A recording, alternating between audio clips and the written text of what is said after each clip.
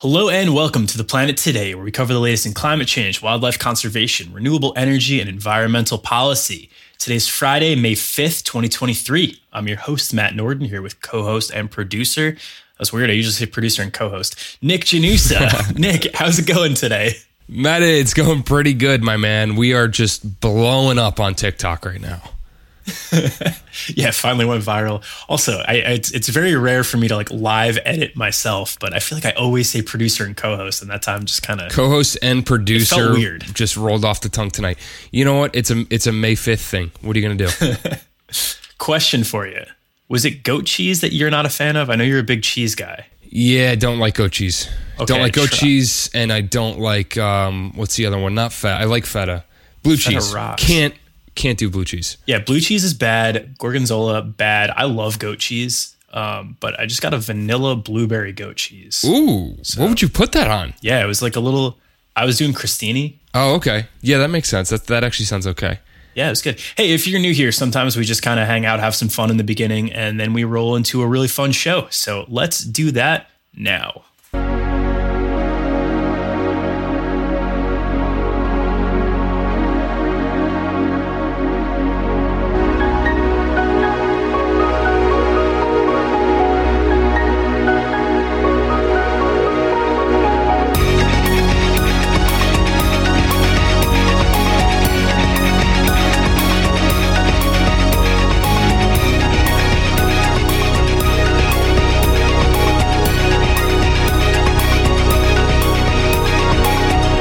All right, time for our quick hits for the week. And the first one is by Reuters, where Ron Busso and Susanna Tweedale write, Shell pulls out of large carbon capture project in Northern England. Shell announced it would no longer be participating in the Northern Endurance Partnership, which is one of Britain's largest carbon capture and storage projects.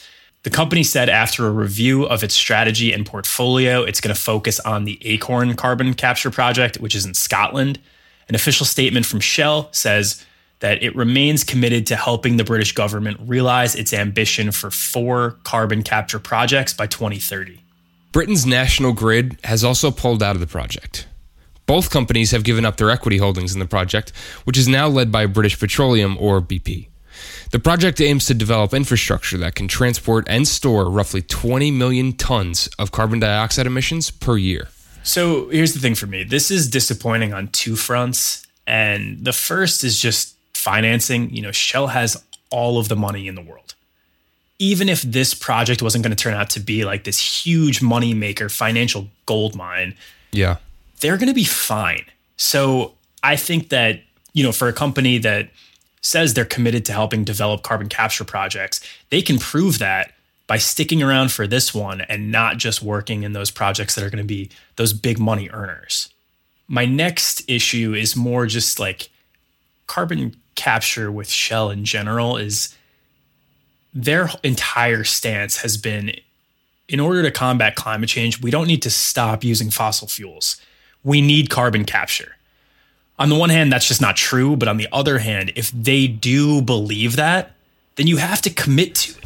Yeah, this is a frustrating one because Shell is just like constantly dipping their toes in and out of like, oh, you know, we're trying to be better and we're trying to, you know, improve ourselves and we care about the environment. And then like on the other hand, they just do all this other stuff that's completely counteracting everything they do. And it's very hypocritical.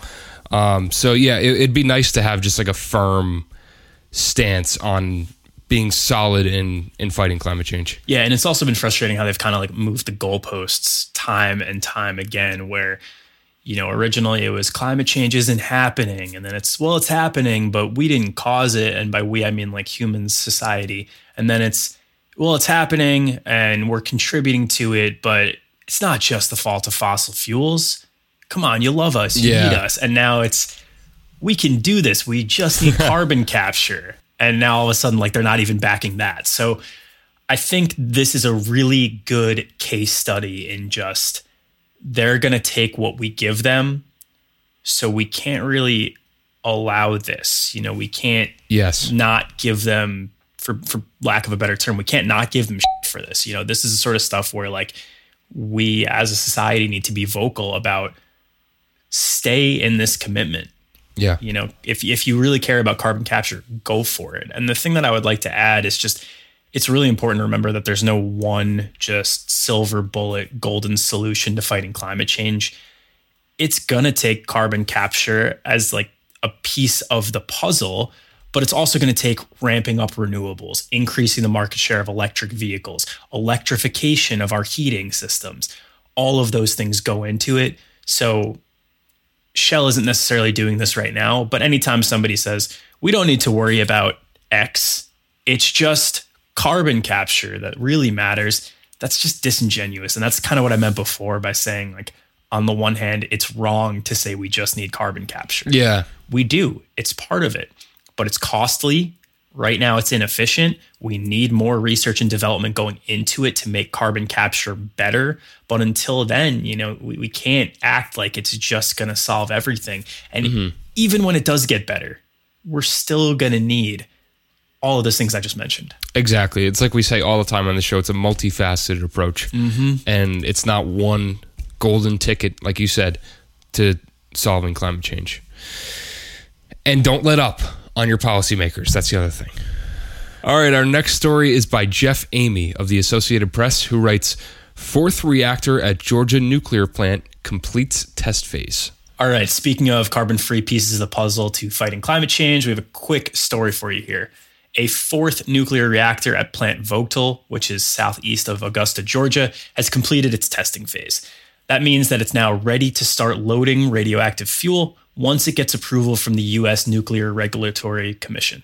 Southern Co. said it plans to start loading between July and October, with operation coming sometime between December and next March. Reactors 3 and 4 at Plant Vogtle are the first new reactors built from scratch in decades in the U.S. after initial approval back in 2009. The third reactor of the site has already been loaded and begun producing electricity. Yeah, I mean, this is exciting news for me. Say what you want about nuclear. I know that there are going to be people who are listening to the show who are very for it. There are going to be people listening to this show who are very against it. You know, nuclear is very polarizing. What I will say is the nuclear reactors that we're producing today are vastly, vastly different than the ones that we were producing, 40 years ago. All of those nuclear meltdowns that we think of, your Fukushima, that was built on a fault line. So when an earthquake hit and then a tsunami hit, it's going to be impacted. Yeah. When we think of Chernobyl, that was built with very faulty technology and was kind of a rushed job to put it together. So the way that this is being done with oversight from the U.S. Nuclear Regulatory Commission, this is, by all accounts, going to be very safe, and it's going to produce a ton of clean energy for the state of Georgia. Yeah, 100%. And we've talked a lot about nuclear on this show before, and I feel like our stance was, at least my stance was like, it's good, but like, I don't know what, the whole effects of like radioactive waste and what that does and all that stuff. But I feel like it's mostly good. It is mostly super cheap. It is super efficient. And some people would even consider us crazy to be going for like wind and solar when we have nuclear. But I think it's, like we just said, it's going to take a bunch of different things. There's a lot of pieces to the energy puzzle. Yeah. And nuclear is definitely one of them. Yeah, 100%. And I would say, just for transparency, my stance has always kind of been, I don't know what nuclear radiation that's decaying is going to look like in 1,000 years because we haven't been producing it for 1,000 years. Yes. What I do know is that it's carbon-free electricity, and we need to be emphasizing carbon-free electricity. So until we can completely decarbonize our electric grid with just solar, just wind, just hydro, all of those renewable sources, then I really want us to emphasize carbon-free. Yeah, definitely. And half-lives, that's like a thing, right? Half-life. That's something from high school chemistry that I somewhat remember, but don't actually remember anything about. So nuclear physicists know the half-life of the radiation, like they know how long it will last. Yeah. We just don't really... I just don't really know what the impacts are going to be as it continues to decay. Yeah, no, I'm in the same boat. We're not physicists. No, we're not. We're not nuclear physicists. This is not a nuclear physicist show. Our next story is from CNN's Helen Regan, who writes, almost 2/3 of elephant habitat lost across Asia. Study finds. So the big three when we talk about wildlife conservation challenges are always habitat loss, poaching, and climate change. And in this case, we're talking about 100 years of deforestation and increasing human development of agricultural land in Asia that have led to almost 2/3 of Asian elephants' habitats disappearing. Asian elephants are found across 13 countries, and in those 13 countries, 64% of their historical forest and grassland habitats have been destroyed in the last 300 some odd years. A team of researchers led by biologist and conservation scientist Sherman De Silva of the University of California, San Diego, found that large-scale habitat loss has also caused more potential conflicts between humans and elephants. The team also notes that this could be avoided with proper planning. The greatest loss of habitat occurred in China and India, where 94 and 86% of habitat was lost between 1700 and 2015, respectively. 1700 is also around the time that European colonization began to ramp up in Asia, which led to increased logging, road building, resource extraction, and deforestation. It also led to more intensive farming practices in areas that would normally be home to this wildlife. Elephants are coming into conflict with humans more as humans continue to encroach on their remaining habitat.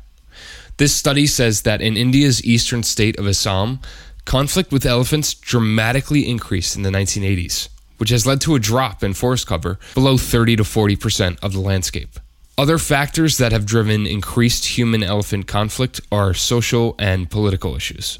So as an example of that, the article cites the 2017 Rohingya crisis, where thousands of minority Muslim Rohingya people from Myanmar fled to Bangladesh. So now 1 million people live in an area that was once home to an elephant population. So look, here's the thing with conservation issues, right? There's a ton of nuance. It's really easy to come out and say habitat loss is bad because it is. It's really easy to say poaching is bad because it is. But when we talk about human encroachment, it's a lot more gray. Sometimes it's bad. Sometimes we're just developing lands that really should stay pristine. Yeah. In this case, I can't place any blame on a minority group that's fleeing a violent military campaign. Yeah, exactly. It's important to know the whole situation. And when it comes to elephants and human conflict, there's going to be a multitude of factors that come into play. And honestly, this goes for any sort of wildlife conflict that we're seeing. We talked about this maybe 2 summers ago in 2021 about how the next pandemic is going to be caused because we're encroaching on more species that we're not used to being in contact with. There's all of these different animals that carry tons of diseases that their body can carry without much issue. But if they jump to humans, it gets bad. Now, elephants don't appear to be one of those species, but it's not like we're just encroaching on elephant territory when we do this. So the human wildlife conflict, it's bad no matter how you dice it up. It's bad because elephants are losing their habitat. It's bad because we are going to be in contact with more diseases that we might otherwise never have come in contact with. It's bad because the ecosystems lose out on all those ecosystem services that whatever animals are losing their home no longer have anymore.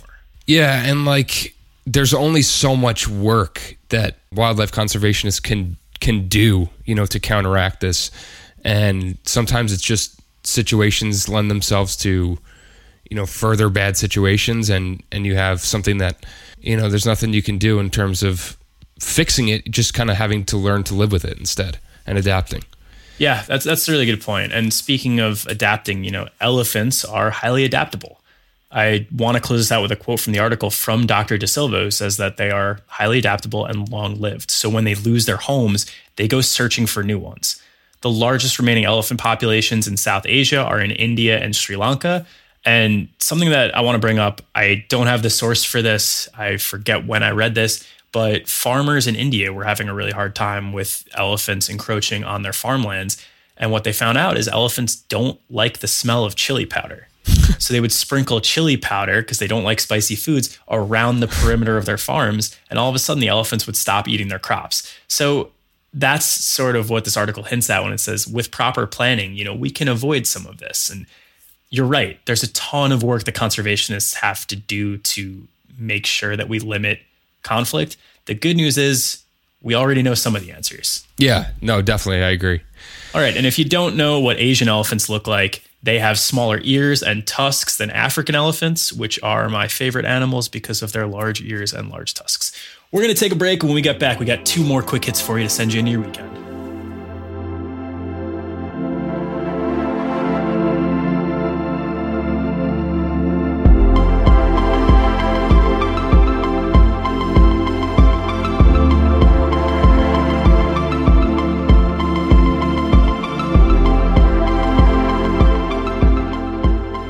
Today's episode of The Planet Today is brought to you by Valo Alta. Valo Alta's Everyday Handkerchief is a high-performance, daily-use handkerchief designed to help minimize your impact. Made in the United States from sustainably sourced Irish linen, capturing the material's historic craftsmanship and natural antimicrobial properties, handkerchiefs perfectly balance softness with durability and absorbency with rapid drying. Ideal for functional use in all settings, from the outdoors to routine encounters, their small and lightweight design makes one a must-carry for wherever life takes you. Build your own bundles from limited edition colors at valoalta.co and save 15% with code TPT at checkout. That's VALAALTA.co and code TPT.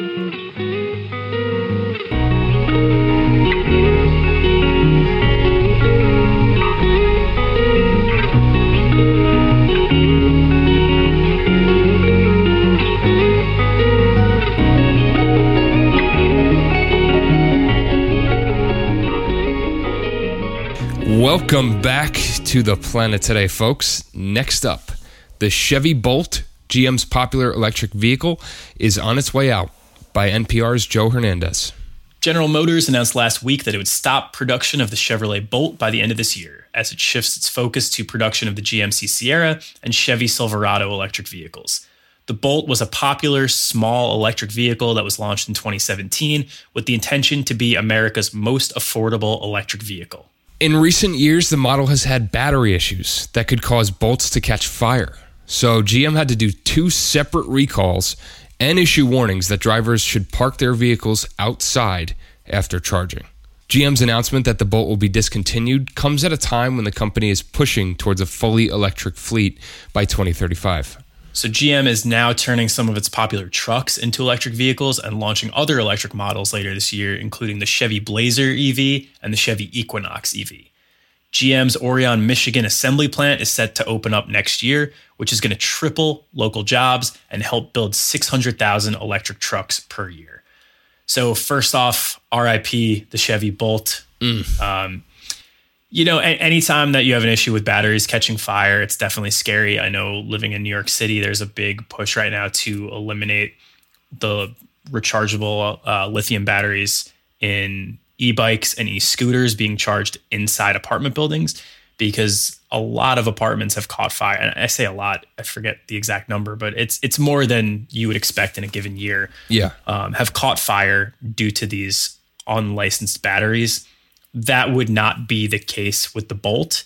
To mass produce a vehicle for the country, you need to have the right certifications. So it's not like it was an unlicensed second party or third party battery that's being the problem here. Yeah. But the battery itself was one of the issues with the Bolt. That being said, it's definitely sad that something that was pitched as the most affordable EV is going to be off the market. Something that is a smaller EV is going to be off the market. Because for me, I know right now I don't have a car. I don't need one. I take my bike everywhere. I take public transit everywhere. When I am ready to get my next car, I want to make sure that it's electric. I want to make sure that I'm not creating emissions every single time I drive. And hopefully by the time I'm getting a car, I will have way less emissions coming from charging it because we'll have more renewables in the grid. Yeah. That being said, I don't want it to be a truck, because I don't need a truck for my lifestyle. And I don't want this huge car that's going to take up, way too much space for me to be comfortable on the highway when I can get a smaller vehicle. So anytime you see one of these, going under, I get it. It seems like it's the right call based on the issues the Bolt has had in recent years. Yeah. But I hope that the push isn't, hey, let's just make the biggest, baddest electric trucks. Yeah. Because we do need these smaller ones. Yeah. We definitely need some subcompacts for sure, some SUVs and some sedans. But I think having 2 recalls and like the cars blowing up and stuff, probably a good idea to just shut the whole thing down. Yeah. It's probably not working out. But yeah, this does kind of suck because you're taking what is definitely one of the cheaper EVs completely off the market for people who are in the sedan or SUV market. So it's unfortunate. Yeah, and the good news is there are so many auto manufacturers who have a similar or better or slightly worse goal that GM has of all electric by 2035. Yeah. So it's not like the Bolt being taken off the market is going to mean there's no sedans. Yeah, true. Right? It's just going to mean that there's one less model. And for that, I think it's a little bit of a bummer, especially because this one's in production right now. Yeah. So once again, RIP the Chevy Bolt. Maybe gone too late based on the models that were recalled and the batteries that were catching fire, but maybe gone too soon in that it's one less sedan on the road. One less sedan. Yeah. RIP the Chevy Bolt. Miss you. But still inferior to our sponsor of the show, Nissan Leaf. Thank you. Thank you if you understand that joke. It's from 2012. All right, here we go. Our last quick hit of the week is by Hannah Devlin, who writes, air pollution spikes linked to irregular heartbeats. Study finds for The Guardian. This study is based on research from nearly 200,000 hospital admissions in China, and it found a significant increase in the risk of cardiac arrhythmias as air pollution spikes. Those arrhythmias can increase the risk of heart disease and sudden cardiac deaths. Dr. Renjie Chen of Fudan University in Shanghai said that the increased risks occurred during the first several hours after exposure, but could persist for 24 hours. A study last year found that there was a link between fine particulate air pollution and cardiac arrhythmias in otherwise healthy teenagers. So this is another link between pollution and irregular heartbeats. Air pollution in China is also well above the World Health Organization's guidelines for air quality. So the researchers analyzed 6 air pollutants near the 322 Chinese cities in this study, and they found that nitrogen dioxide had the strongest associations with all 4 types of cardiac arrhythmias. The exact impact isn't clear according to this article, but there is some evidence that NO2, which is nitrogen dioxide, causes oxidative stress and inflammation, which impact the heart's electrical activity. A previous study found that on high pollution days in England, hundreds more people are rushed into hospital for emergency care after suffering cardiac arrests, strokes, and asthma attacks. In 2020, the British Heart Foundation estimated more than 160,000 people could die in the coming decade from strokes and heart attacks linked to air pollution. This article also cites research that shows particulate air pollution is driving up rates of lung cancer. And the way that the author says this happens is by awakening these dormant mutations that trigger the growth of tumors. So it's not just the heart that's impacted by air pollution. Something we've spoken about before is how air pollution impacts both childhood and adult asthma rates. Yes. And what we're seeing that is people who live close to highways, they're exposed to a lot more tailpipe emissions. People who live close to power plants, they are exposed to a lot more carbon emissions.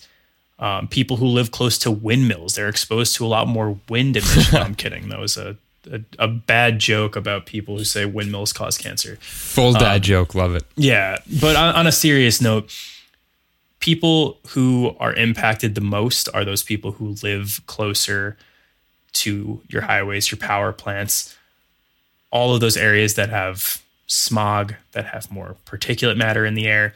And that's where this becomes a really serious environmental justice conversation, because those neighborhoods, those homes, those apartments, they're usually cheaper. Yeah. So lower income people are going to be moving in there.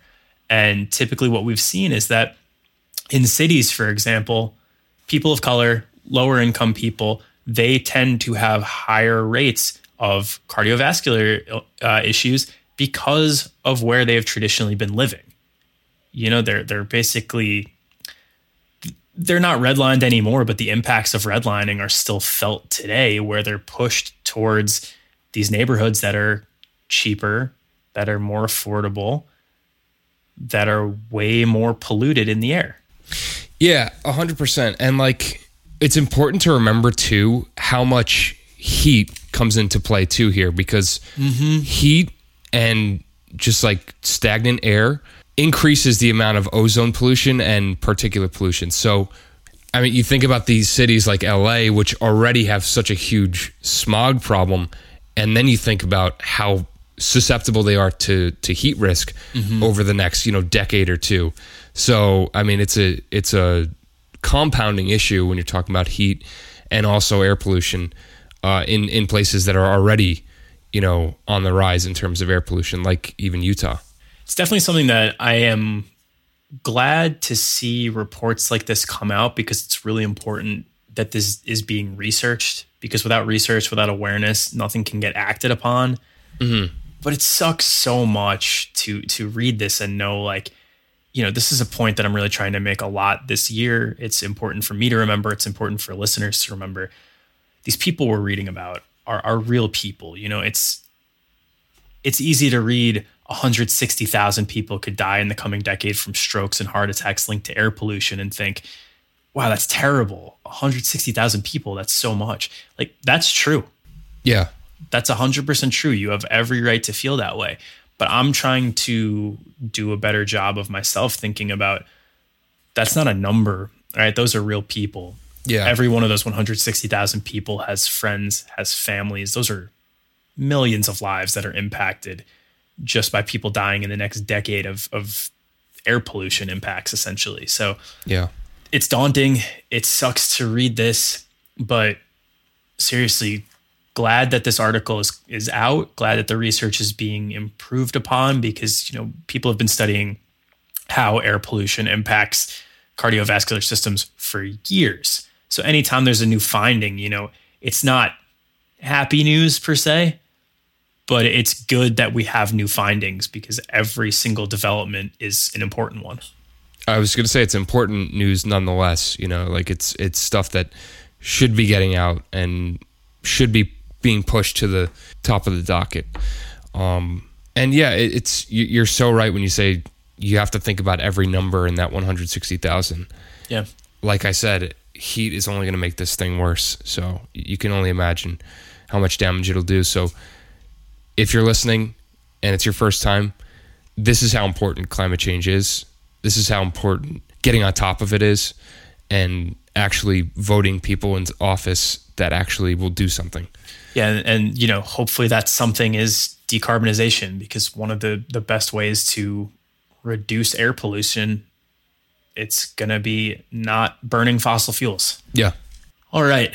That will do it for today's episode of TPT.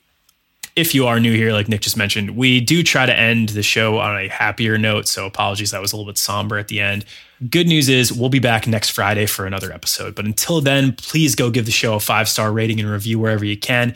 Send it to a friend if you feel so inclined, and follow our socials at Planet Today Pod.